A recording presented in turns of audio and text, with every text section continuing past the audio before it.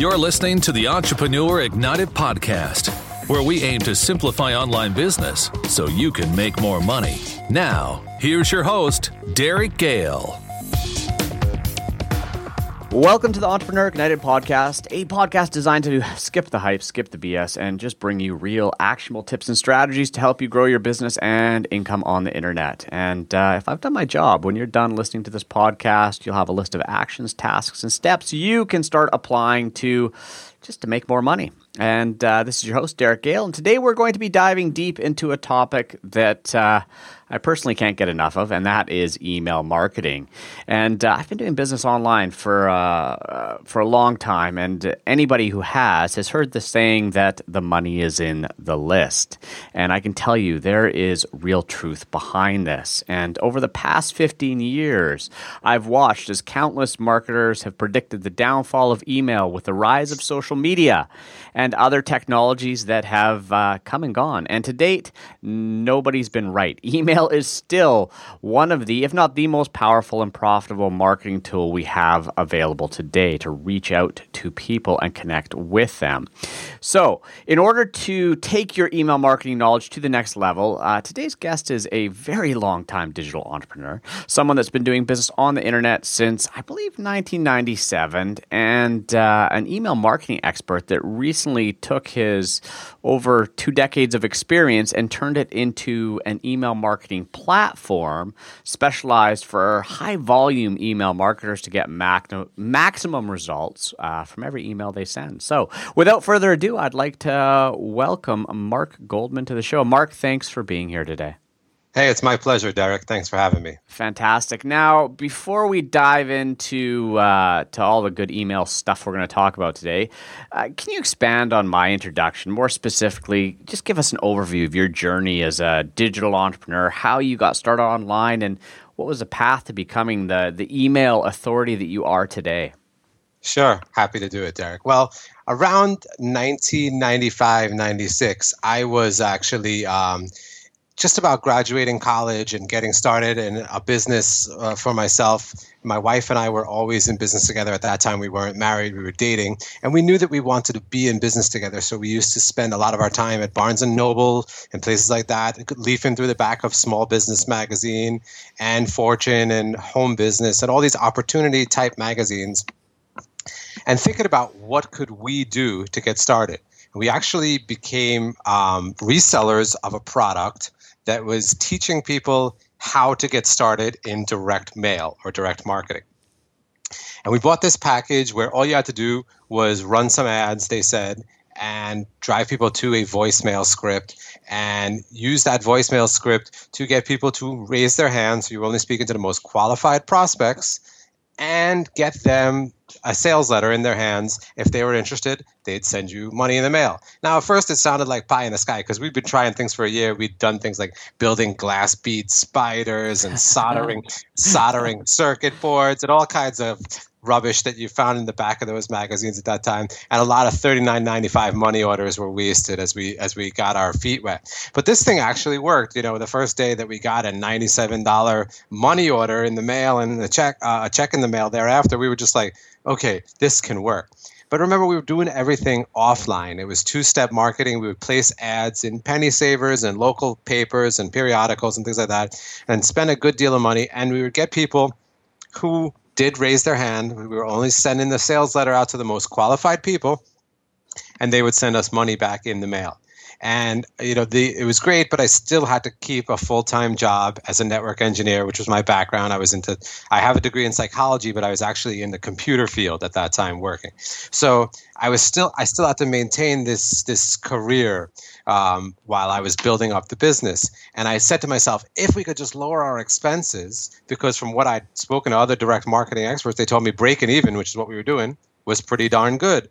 So we actually, in about late 96, early 97, we ran an ad on AOL Classifieds, which unfortunately you can't do anymore.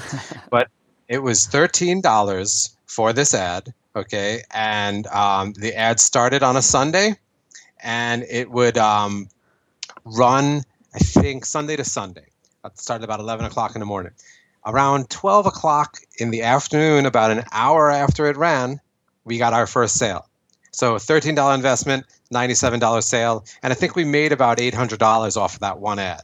So needless to say, we kind of threw away the Pitney Bowes machine, closed out the voicemail, and decided we were going to be online entrepreneurs.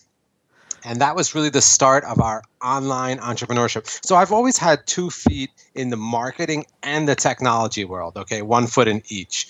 And it is kind of a unique perspective because most people that you talk to, they're either marketers, they're either hardcore marketers, or they're hardcore technologists. And I'm both, and I'm hardcore with it. So it's not like I'm dabbling. I am hardcore in both where, if I want to, I never programmed in my life. I always hired programmers, but I'm starting to get to the point where I'm actually teaching myself programming because I'm tired of programmers telling me why something's impossible. I hate that word, impossible. So I actually teach myself that. I leverage all the skills I had with network engineering to build my own servers and things like that for the company. And yet I could still get down and dirty with ROI and the lifetime value of a customer and all those things. So I've always kind of lived in both worlds and been able to straddle that. And I think that that's kind of my sweet spot and my unique selling proposition. So for years we were doing that. And then the way we built our business up and turned into a software business was through joint ventures and strategic alliances, which I became really good at establishing joint ventures and strategic partnerships because I hated to spend money on advertising. It's primarily the main thing, the main reason. And we got really good at that. We taught that for years. It was actually a path where at one point we wondered, would we continue with software because our marketing business venture led us into software, or would we start with information products and joint ventures? We kind of had both for a while, but years of doing business we had this e-commerce email software platform called Goldman for many years that was kind of a hybrid similar to One Shopping Cart or Infusionsoft for many years. And we had a lot of marketers who used to come to us who said, I like what you've got, but I'm already covered with a shopping cart, already covered with affiliate software. What I really want is somebody who is a marketer like me who can help me deliver this huge list that I've got. Explain to me what I'm doing wrong. I'm not averse to doing things right, but I keep getting kicked off of every other email platform that I'm on. So that's kind of in my life in marketing, Derek. I've always figured out that, customers will tell you what they want to buy. And when they're asking and clamoring for something, the person, if you don't deliver to them, somebody else is going to. So my mantra's always been, give the people what they want. And I started to become really good at getting delivery for a small clientele, what I call a boutique clientele. We weren't advertising, we weren't marketing. I wasn't trying to compete with the AWebers and the Entreports and the Infusionsofts that are out there. I was very happy with this boutique business that I had. My clients were happy, and they kept me busy and paid by referring other people. So that's really how I got to the point that we're at today. But now we're about to finally pull apart the kimono, as they say, and show people what's underneath and leverage the same technology in our newest version called EM13 that is going to, we're going to be able to get high volume marketers the delivery that they should be getting. And so just so I understand, and we'll dive into the email marketing stuff here in a second, where is EM13 and this new platform that you're developing fit in the spectrum of email marketing service providers out there, from the MailChimp, AWeber to the ExactTarget? Okay, it's somewhere in between. I consider us a hybrid, right? You've got your ESPs with a shared pool, and they kind of have their free trial, freemium model like MailChimp that goes up to $9.95 and et cetera. Yeah. Then you've got AWeber, a little bit higher tier, a little bit more geared towards people strictly doing online marketing, whereas MailChimp and Constant Contact are kind of geared towards more small businesses who may not have that much online marketing savvy. So AWeber, GetResponse, those companies, they're still using a shared pool of IPs that you as a customer come in and mail on. And I don't actually believe in that model. I've done it for other people, and I've gotten really good results for them. But I actually feel that people get better results from leveraging their own IPs, their own domains. We'll talk about that a little later, I'm sure. Mm-hmm. But ExactTarget is a little more of the higher tier, and that's kind of where we fall in close to, where I give people all that done-for-you service. You don't have to learn a lot of technology. There's software that's out there, a couple of competitors that require people to basically be like a Unix programmer or a Unix admin to use and learn. And a lot of email guys, the guys who send out high volume email, really are Unix experts. That's where it's daunting to a lot of people. And that's where the ESP model of make it easy and done for you came in. So we're kind of a hybrid of both. We'll make it easy and done for you, but you don't use a shared pool of IPs. You're all on your own dedicated space. Fascinating. So it's sort of taking a GET response Aweber front end, but tacking it to a back end where you get the enterprise features of dedicated IPs and better delivery and stuff like that. Exactly. Yeah, and exactly. There has been a void in the market. Exactly. And I did actually see that a couple of years ago. I'm sorry to interrupt you, but I did see that there was this void in the marketplace that you either had to be an expert or a guy who kind of put your whole life in the hands of the ESP. Because I hear horror stories every day from people that I speak to who are like, but the ESP shut me down. They told me that I was doing this wrong. I don't even know what I did wrong, and I've just been kicked off. And horror story after horror story. I've never believed in that draconian model of doing business. I think, there's a lot you can do wrong with email, but a lot of times it's innocent mistakes that if you could educate someone and show them what they're doing wrong, most people are receptive for it. Those who aren't fall into that, they cross the line into that kind of hardcore spammer category, which again, I'm not casting any moral judgments on people. They make a lot of money, and as long as they're not doing anything wrong, taking over people's computers, that's their own cross to bear if that's the model they want to take. But most people who are just trying to do business online, they don't fall into that category. They just make mistakes. Yeah, totally agree. And okay, so now we could go in so many different directions with this call here today. But let's start with mistakes, because one of the reasons I love talking to someone like yourself is you get visibility not just into a single campaign in a single niche. You're watching all sorts of different mailers across all sorts of different markets, and so you have a deeper insight into what's working, what's not working. And so first question for you is, what are the, let's say, top 3, top 5, however many you want to give, mistakes that you see people making with email marketing today? Okay.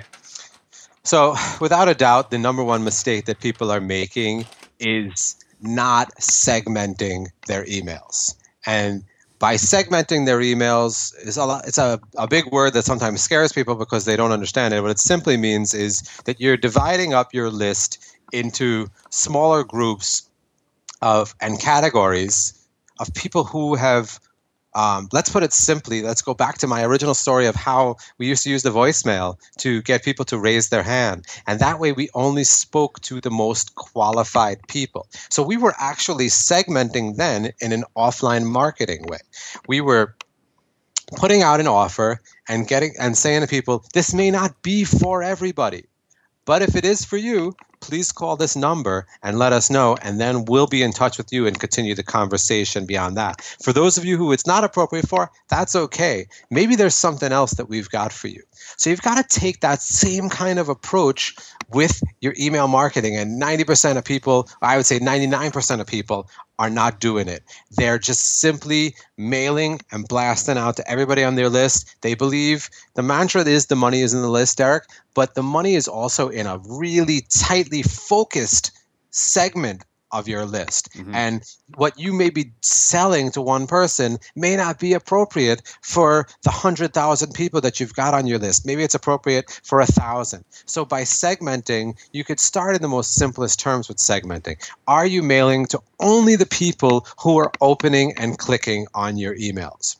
That's what's referred to in some circles of the mail world as your engaged users. Okay? So if somebody opens your email, they are presumed to be engaged. And engaged is a fancy way of saying, are they alive? Are they even awake enough to be seeing your email coming in and at least clicking on it, on the subject at least, so that they view what you've got? They haven't clicked on any links you put in there yet.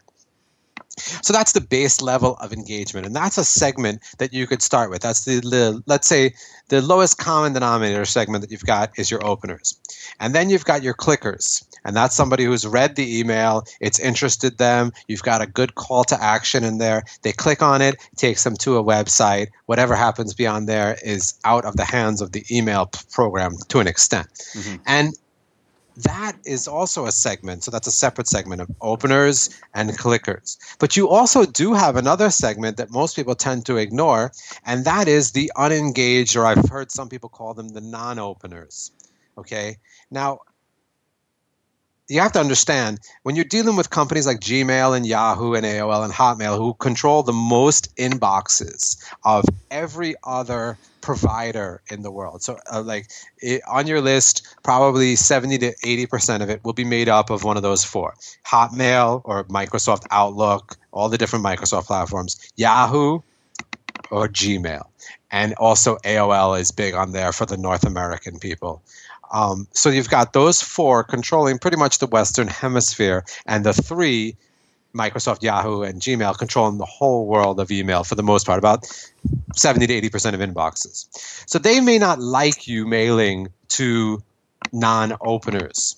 And the reason is they want you to respect their resources. So it costs them money to provide an email service to those of us who open our Gmail account.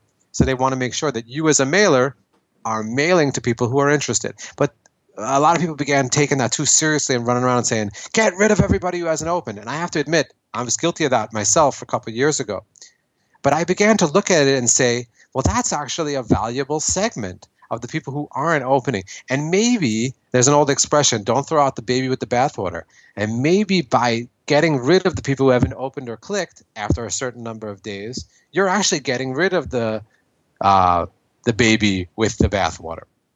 So if you segment out the people who are unengaged or non-openers and begin mailing them or building a relationship with them that maybe you didn't do so well the first time around, then you can get a chance to convert that segment back into another one, openers and clickers. So the biggest mistake that I see, Derek, is not doing this segmentation. We've got it on the base level. And I'll move that into a second mistake because it's a little more advanced. At every level, everyone should be doing at least segmenting openers, clickers, and non-openers. Okay, but then the second thing you should be doing is what do you do if somebody clicks a link and clicks a specific link? Do you then move them out of this big main list and put them on a secondary list? For example, let's say I have a bunch of offers. I sell Jordans, Air Jordans, okay? And I want to find out who's interested in classic Air Jordans. And I send out an email and I say, if you want to see the dopest pair of Air Jordans from '85, from when we used to run the hoops and, run the court. I might sound like a jackass. If I had kids, they'd probably be laughing at me right now. But, you find those people who click on that and put them in their very own list, those people who clicked on classic Air Jordan email, then you know that exactly what makes that person tick. And you could continue sending Air Jordan type emails or classic type emails. Maybe you want to send them, or you've got a collection of 80s hip hop CDs that you want to sell to them. Whatever the case is, you now know something more about that person. And it's all about learning more about the people on your list, even if you've never met them and never seen them. And you do that through this process of segmenting and advanced segmenting. So most people, number one, are not doing any segmenting at all. And the biggest mistake after that is they're not doing advanced segmenting to build out niches of lists. So you may have an overall list of 100,000, but within that 100,000, you may have about 50 to 100 different sub-lists that you really know their interests about. And you could, if you think about it and you've got it covered in what specific interests those people are in, and you've got more things to share with them, more content to feed them, more products to sell them, more JV partnerships that you could establish to send other endorsement type emails to them. you're going to get a great response. That great response is going to be translated into better reputation for you as a mailer and better delivery. And so by segmenting and not advanced segmenting, those are the two biggest mistakes that people make. And the third mistake that they make, this is really critical, is that I find most people don't mail enough. They just don't. There is no frequency to their email. They're scattered and all over the place. They might mail once a month, once a week. Maybe 1 week they mail 5 times, and the next week they mail once. All of that frequency in your mailing, it matters. It's like if you have a dog, and I'm a big dog fan. I love dogs. They thrive on consistency, on frequency. They can make judgments on you and on the relationship that they're going to have with you and on the life that you're going to give them. If you're a dog owner and you're listening, you want to give your animal the best life that it possibly can have, I would assume. And so by giving them structure and frequency, they know what to expect from the relationship, and that makes them calm. If you ever watch The Dog Whisperer with Cesar Millan, he's always talking about being, having a calm, submissive animal.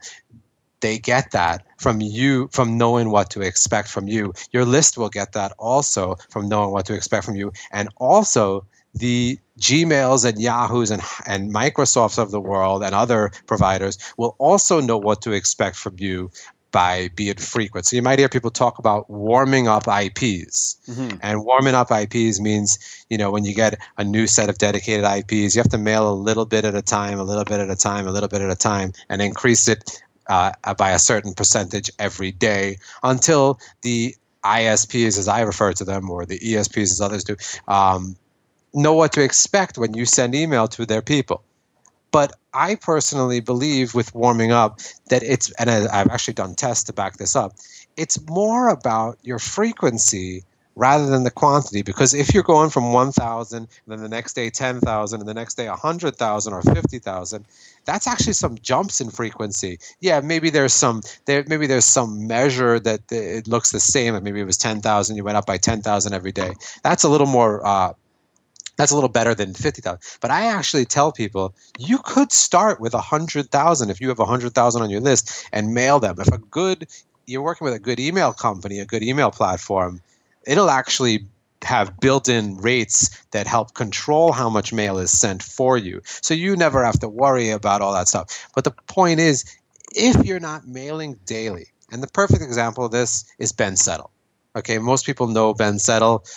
He's a great email marketer. He's somebody who's famous for teaching how to mail every day. And the guy without fail mails every single day. And you know what? Even if he offends a lot of people, which is good too, because even the people he offends actually open and click on his emails, they know what to expect from him.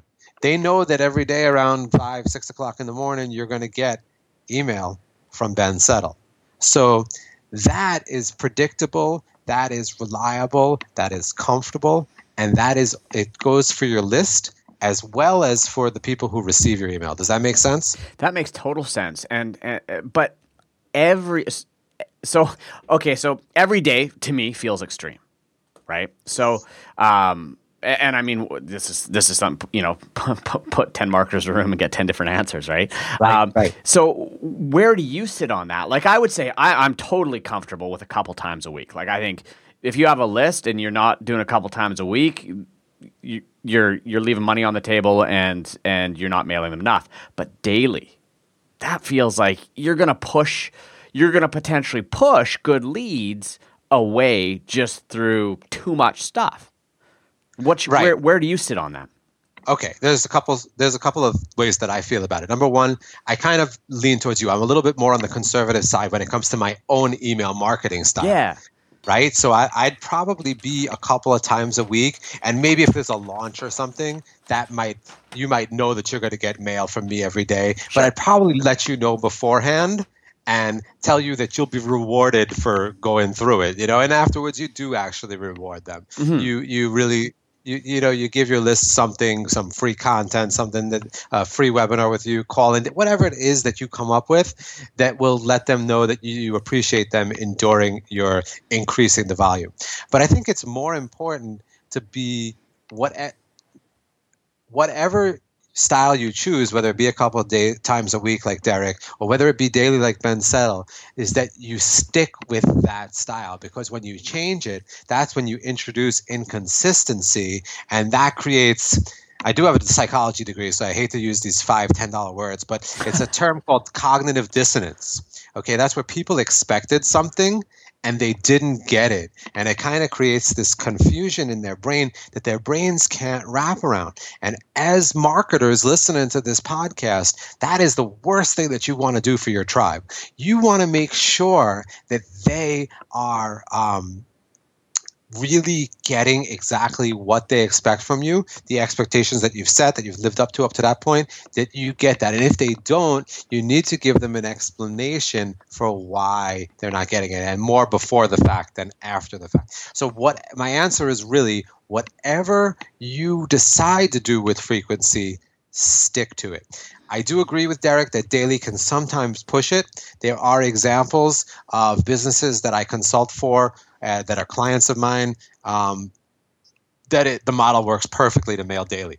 Mm-hmm. And it fits in with their style, and it's what people expect. Matter of fact, if you look at big corporations, my wife's a fan of Nordstrom, Banana Republic, a lot of these department stores, and I see their email style. It is pretty much every day or every other day. And there's really very little content in there. I mean, unless, hey, if there's women listening, I apologize, but I don't think the guys see, the different shoe styles that, are in every day as content. But hey, I could be wrong with that. I like sneakers. But I kind of draw the line at sneakers, But yeah, you could see whatever your list expects from you. If you deliver it to them regularly, you're going to keep them happy, and their expectations will be there. And also the ISPs receiving your email to deliver it to everyone else, they'll also know what to expect from you. And as long as you're sticking with that, you'll be fine. I've watched people also who are normally daily, and there are some really good marketers. I won't name their names, but there's some really good marketers I've seen who mail you sometimes 10 times a day during a launch. And I frown on that one. I suspect, because I know the ESPs that they're using, I suspect their bills skyrocket those times that they're doing 10. Because I would, if I was running a shared model, I would definitely raise their bill astronomically, because that 10 times a day, complaints must be shooting through the roof. And it is actually not just, the fault of the person receiving the email. It's the fault of the sender at that point. You're pushing the envelope with your list, I think. Yeah. And I've been on lists where I've just removed myself. If I'm getting multiple emails in a day, that's just too much. So, I think we're kind of in alignment there, at least a few times a week. It's interesting. I was reading up on the NFL and how they're doing their email, and there's a perfect. Now this is the Nordstrom for guys, right? Right. Because they're mailing on a daily basis, but where they completely are in alignment with what you're talking about is they have so much data on their subscribers, because they know their members, their subscribers like different teams and live in different areas. So they're sending out emails, but I think it's something like 200 points of customization in those emails going out to those people. So, when you're customizing, segmenting at that level and providing that content, you could mail daily, but I think every business is a little different in what you can push out there. Exactly. And that goes back to mistake number 2, the advanced segmenting. And that's why I know, you had another podcast with Chris Lang, who runs he's coming on board as our chief technology officer. Yep. Really well-known delivery guy, especially, with some Gmail promotions tab. I don't think there's anyone better. And I've known Chris for a long time. One of the things that he and I have always talked about is identity, and looking into the points on your people. Now, this could get a little intrusive, a little Minority Report, science fiction-ish. I apologize. But hey, if you're naive, if you don't think that your credit card company and everyone else is collecting all of this incredible data on you. Mm-hmm. As a matter of fact, I got a suit custom made for me once, and I was just thinking of this today. My name's been sold to every custom tailor out there, from Hong Kong to Miami. I get emails all the time telling me, "Hey, we're going to be in Fort Lauderdale, Miami, and would you like to appear for a fitting. So, but that's okay because, they do know that I did have a suit made for me once. But the point is, once you know these little bits of data like the NFL does about what team you like, what city you live in, et cetera, you could start to tailor your emails more towards those interests, those specific things that are going to make somebody think that you're speaking more personally to me. And what Nordstrom's could do better if from the same perspective is, if you surveyed my wife and asked her to tell her what kind of shoes she specifically likes, what color shoes does she like, what's her favorite time of year? Do you like boots? Do you like heels? Do you like flats? Oh my God, I'm sounding like I really do know. Yeah, you do know a lot. All right, to get a little on the weird side, right? But the point is, you could find those specific bits of information about this person, and then deliver email that's really tailored to them. And the more you do that, the more your open rates and click-through rates are going to skyrocket. And once the click-through rates skyrocket, if everything matches, so this is classic direct marketing 101, if the message to the market is a match, so you've really tailored your email to the person's interests, you're going to get a buyer a lot more than you would if you just blast out to follow the spammer approach. I know spammers, they mail 10 million pieces of email to get 1,000 clicks or 5,000 clicks. Okay? Yeah. And imagine mailing 10,000 people to get 1,000 or 5,000 clicks. It's a really vastly different mindset. It's still using the same technology, but it's a different mindset, and you're leveraging quality instead of quantity at that point. Well, and it goes further than that, too. I mean, you're building a long-term asset there in that database, because you're now training them that if they do get an email from you, 9 times out of 10, it's something they're actually interested in. Right. And that's huge, because that whole, put everybody in a bucket and send everybody the same thing. You're training people that maybe 1 out of 10 things is interesting, and I don't have time to look for that 1 out of 10 things. And then you might have the classic case where if you're kind of somewhere in the middle, and let's call it the friend zone, guys who were always interested in a girl, but always ended up just being a friend. That's the worst place for email also, where you send out these kind of bland, really no decisive, nothing segmented, nothing. It's just kind of there. And I might store 100 copies of your email in a folder and never go back and look at them, right? You've been put in the email friend zone, let's call it. Yeah. And that's, to me, that's worse than being polarizing. If you're polarizing, like let's say Ben Settle is, he angers quite a lot of people with his emails, and I personally get a kick out of reading them, because the guy he's an expert writer, he's a copywriter, he knows how to push buttons, but it's all calculated. It's not done because he's an abrasive. I've actually talked to the guy, and his views on dogs and life and different things like that, they mirror my own in a lot of ways. And so there's a lot of things to like about him, but certainly he's no holds barred when it comes to his marketing approach, and especially his email marketing approach. And he gets told all the time by people what he's doing wrong. But the fact is, unless you were reading it, you wouldn't know what he's doing wrong in your mind, or what he's doing right by getting you to read it. So yeah, that's so true, right? And it's funny, as you're saying that, I'm just looking through my email, and I've got folders of people that are in the friend category, Right. And you're right, I probably haven't looked at it in months, but I'm like, I got an email from so-and-so, I'll put it in there, I'll read it later. Exactly. You're not unsubscribing, but you're not necessarily engaged, Yeah. They're just there. Yeah. And Yeah, exactly. Okay, so now let's shift a little bit, because we've talked a lot about really valuable stuff, frequency, getting it into the inbox, getting people to open it. Now let's talk about what's in the email, because again, you get to see such a large cross section of emails going out. What are you seeing today that's getting the highest response rate? What are some of the common traits in those emails? Okay, well, first of all, you got to understand something. And, we do tailor our service to high volume marketers. Okay. Yeah. And so we're fairly on the pricey side. Okay. It's more of a boutique business. Now just to clarify that, because a lot of people have no idea what high volume actually is. Like where that sits. Is that 10,000 a day or 10 million a day? We're talking about 1 million to 10 million a day. Okay, 1 million to 10 million a day. That's a lot of Maybe a couple 100,000 is our low end customer, right? Yeah. All right.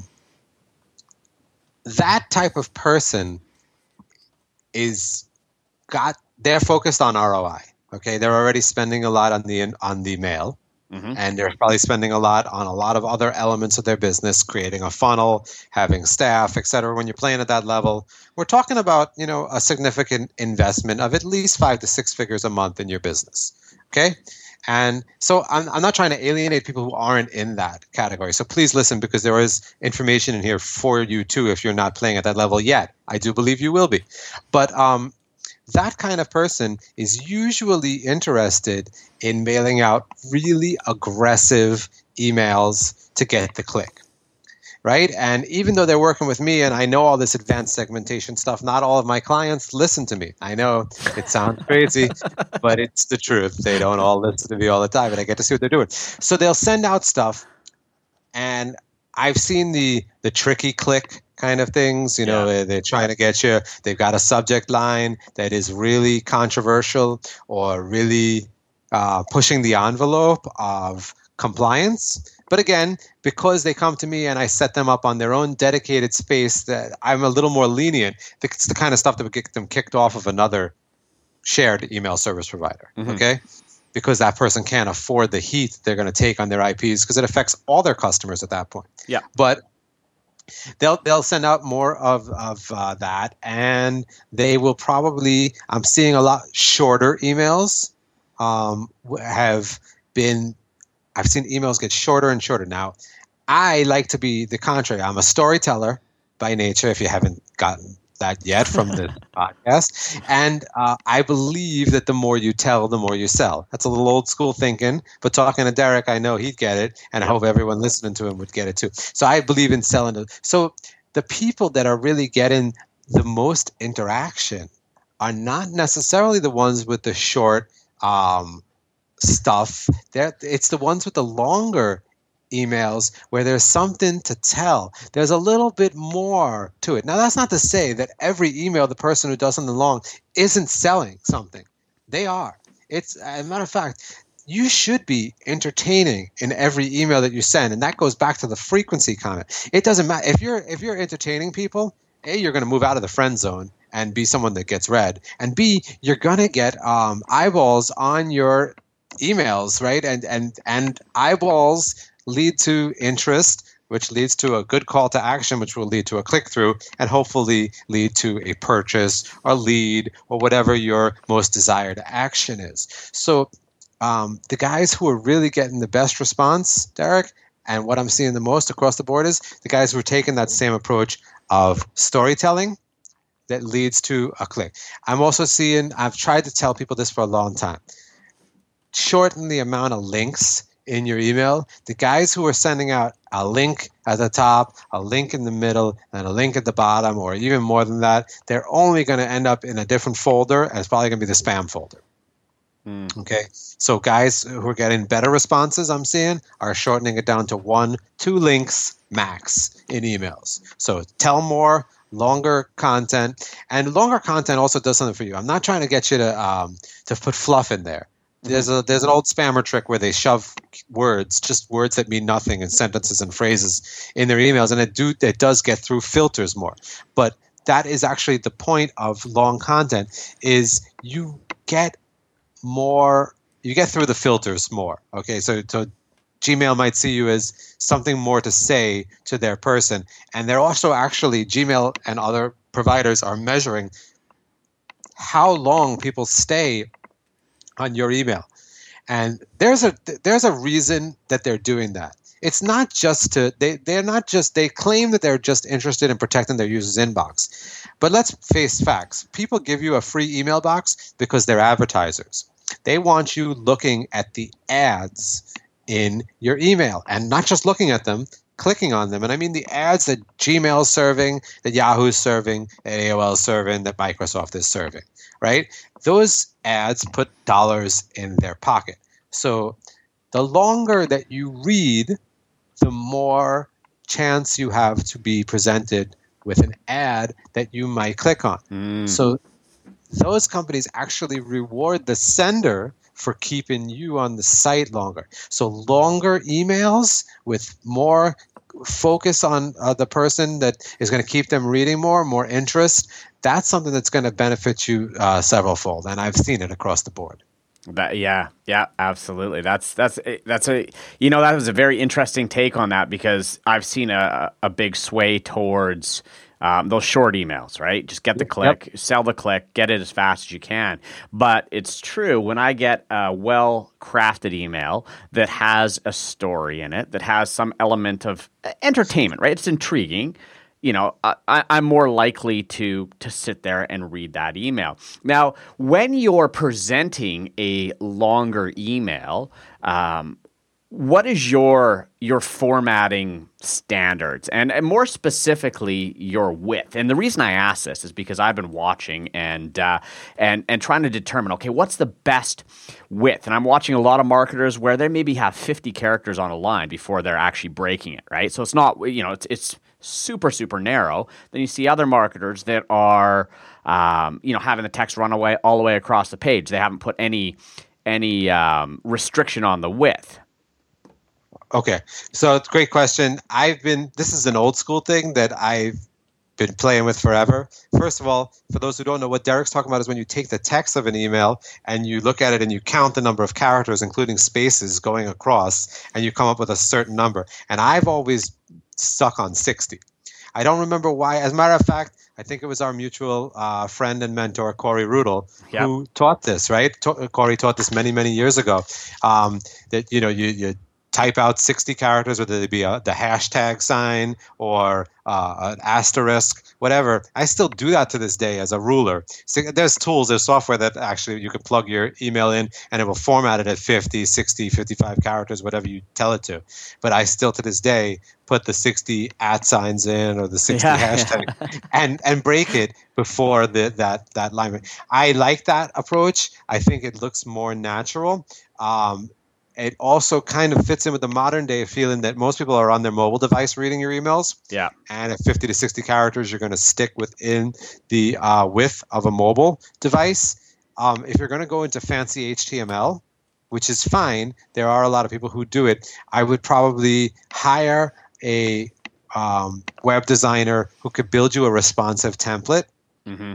Responsive means that it will look the same as you intend for it to in any client, whether someone's looking at it on their Microsoft Outlook, their Mac Mail, or their Android Mail client, their iPhone Mail client, whatever the case is, it should look the same or very, very, very similar. And there's tools that are out there for the email side of things where you can see how your mail will look across the client. I think it's more important, rather than being so nitpicky about the character width, I would say 60 or under personally if you're going to be, but is to see how well it's going to look in as many browsers, not browsers, but as many mail clients as possible.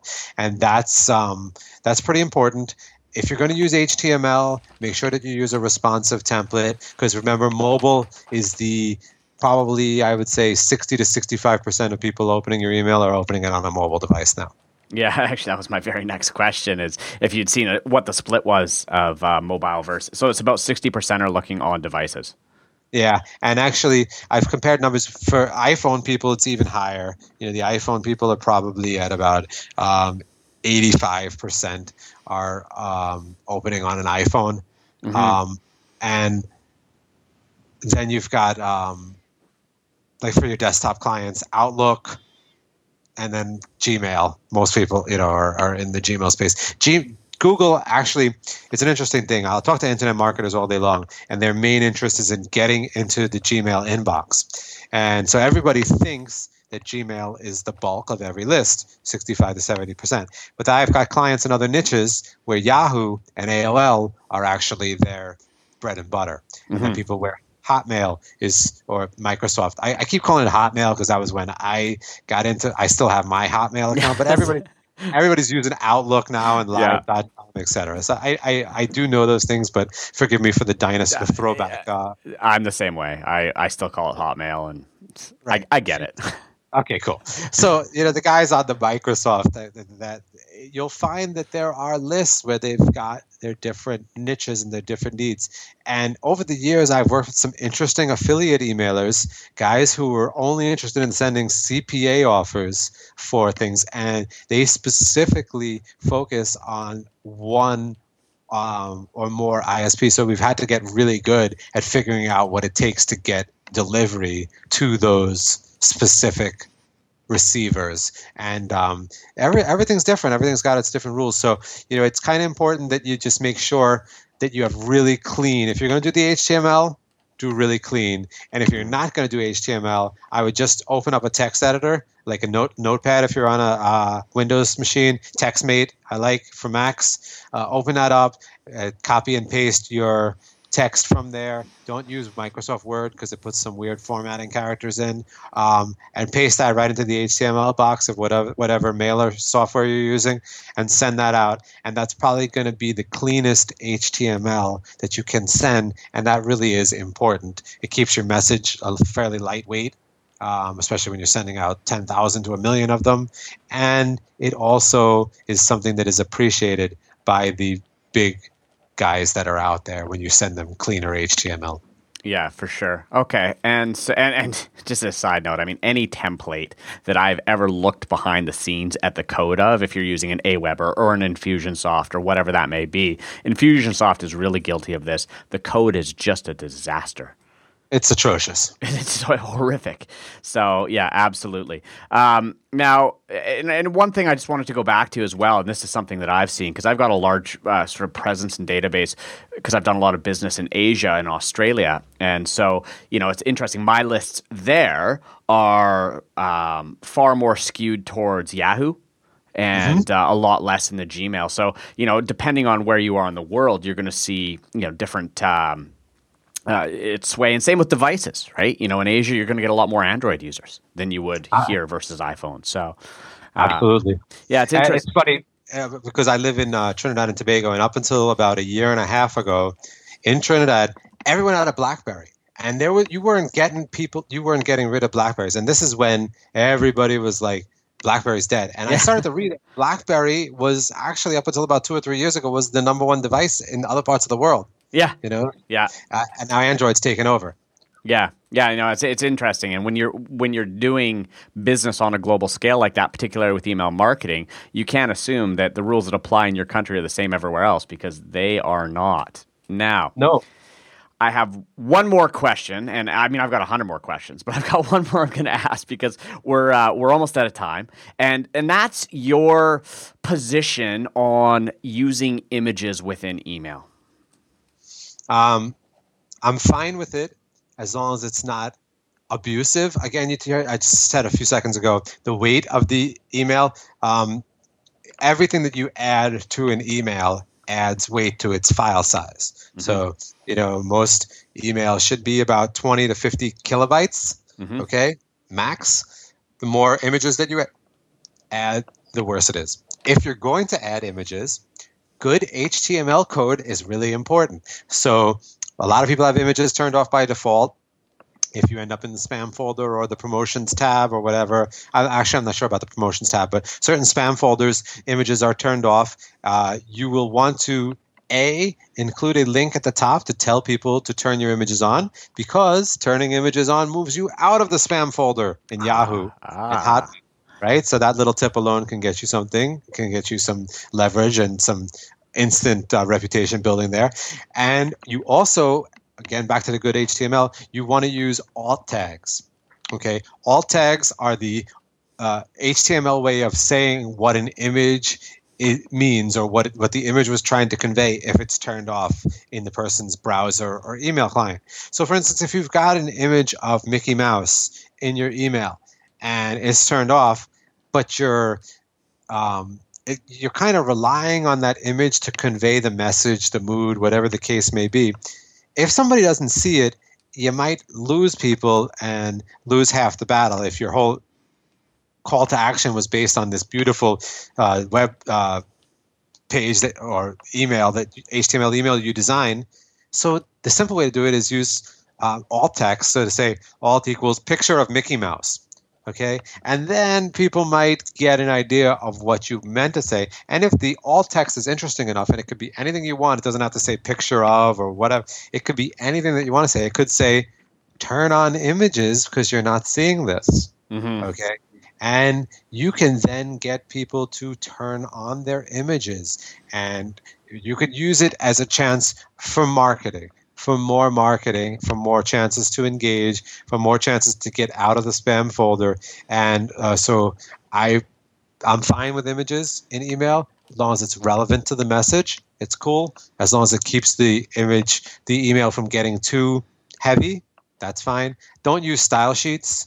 Style sheets are a waste of time if they're not external, meaning you're not calling them off of a website, you're trying to embed them in your email. They're never going to render properly on people's clients. So just use simple HTML. It's actually one of the best things that any marketer could learn for themselves is a little bit of HTML coding, and it's becoming a lost art completely.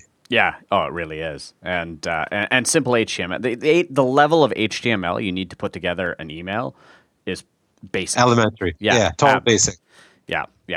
No time. Yeah. So, okay. So now we're run out of time. It's too bad because I've got so many more questions for you. But we're going to wrap this up now. Before we wrap things up, where can our listeners find out more about you, your business, projects you're working on?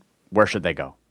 Okay, so you can either go to em13.com, which will probably be the best place. We're completely transitioning away from the Gold Bar brand. It's been, close to 20 years with that, and it's time to, put things to bed and move on with this new brand. So em13.com is where you can find out about me, or you can go on LinkedIn, type in Marc Goldman, go to Facebook, Marc Goldman. I'm really open and to connecting with people in social media. So I'm pretty active in the Internet Marketing Super Friends group and other groups online that marketers with questions, and I'll usually jump in on email, and usually thanks to Chris Lang, because I might not be as into it as he is, will be identified on something where I should be talking. So come to em13.com. We would love to have you as a client if you're appropriate. It's not appropriate for everybody, but pretty soon we're going to actually have a platform that is available for everybody, and we'll still leverage a lot of the same things that we've talked about.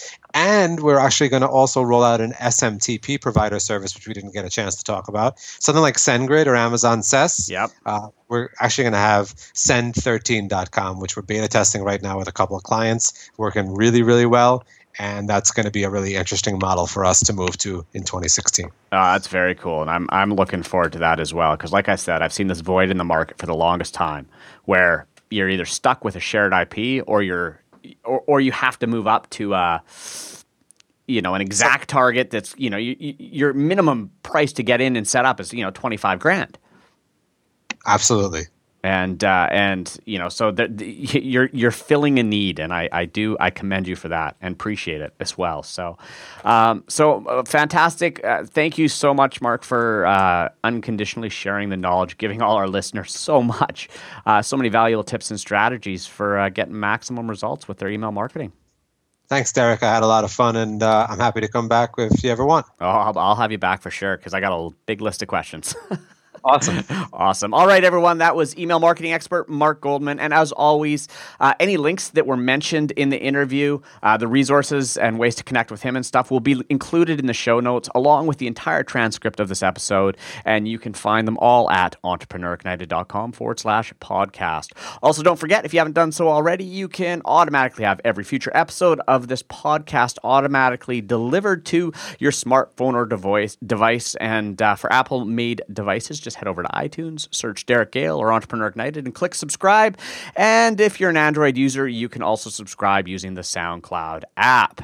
Now, it's time to take the tips, tools, and strategies you've learned here today and apply that final essential ingredient to making them work for you. And that ingredient is taking action. So go forth, take action, apply what you've learned, and stay tuned for more info-packed episodes of the Entrepreneur Ignited podcast, a podcast designed to simplify online business so you can make more money. This is your host, Derek Gale, signing off. You're listening to the Entrepreneur Ignited podcast, where we aim to simplify online business so you can make more money.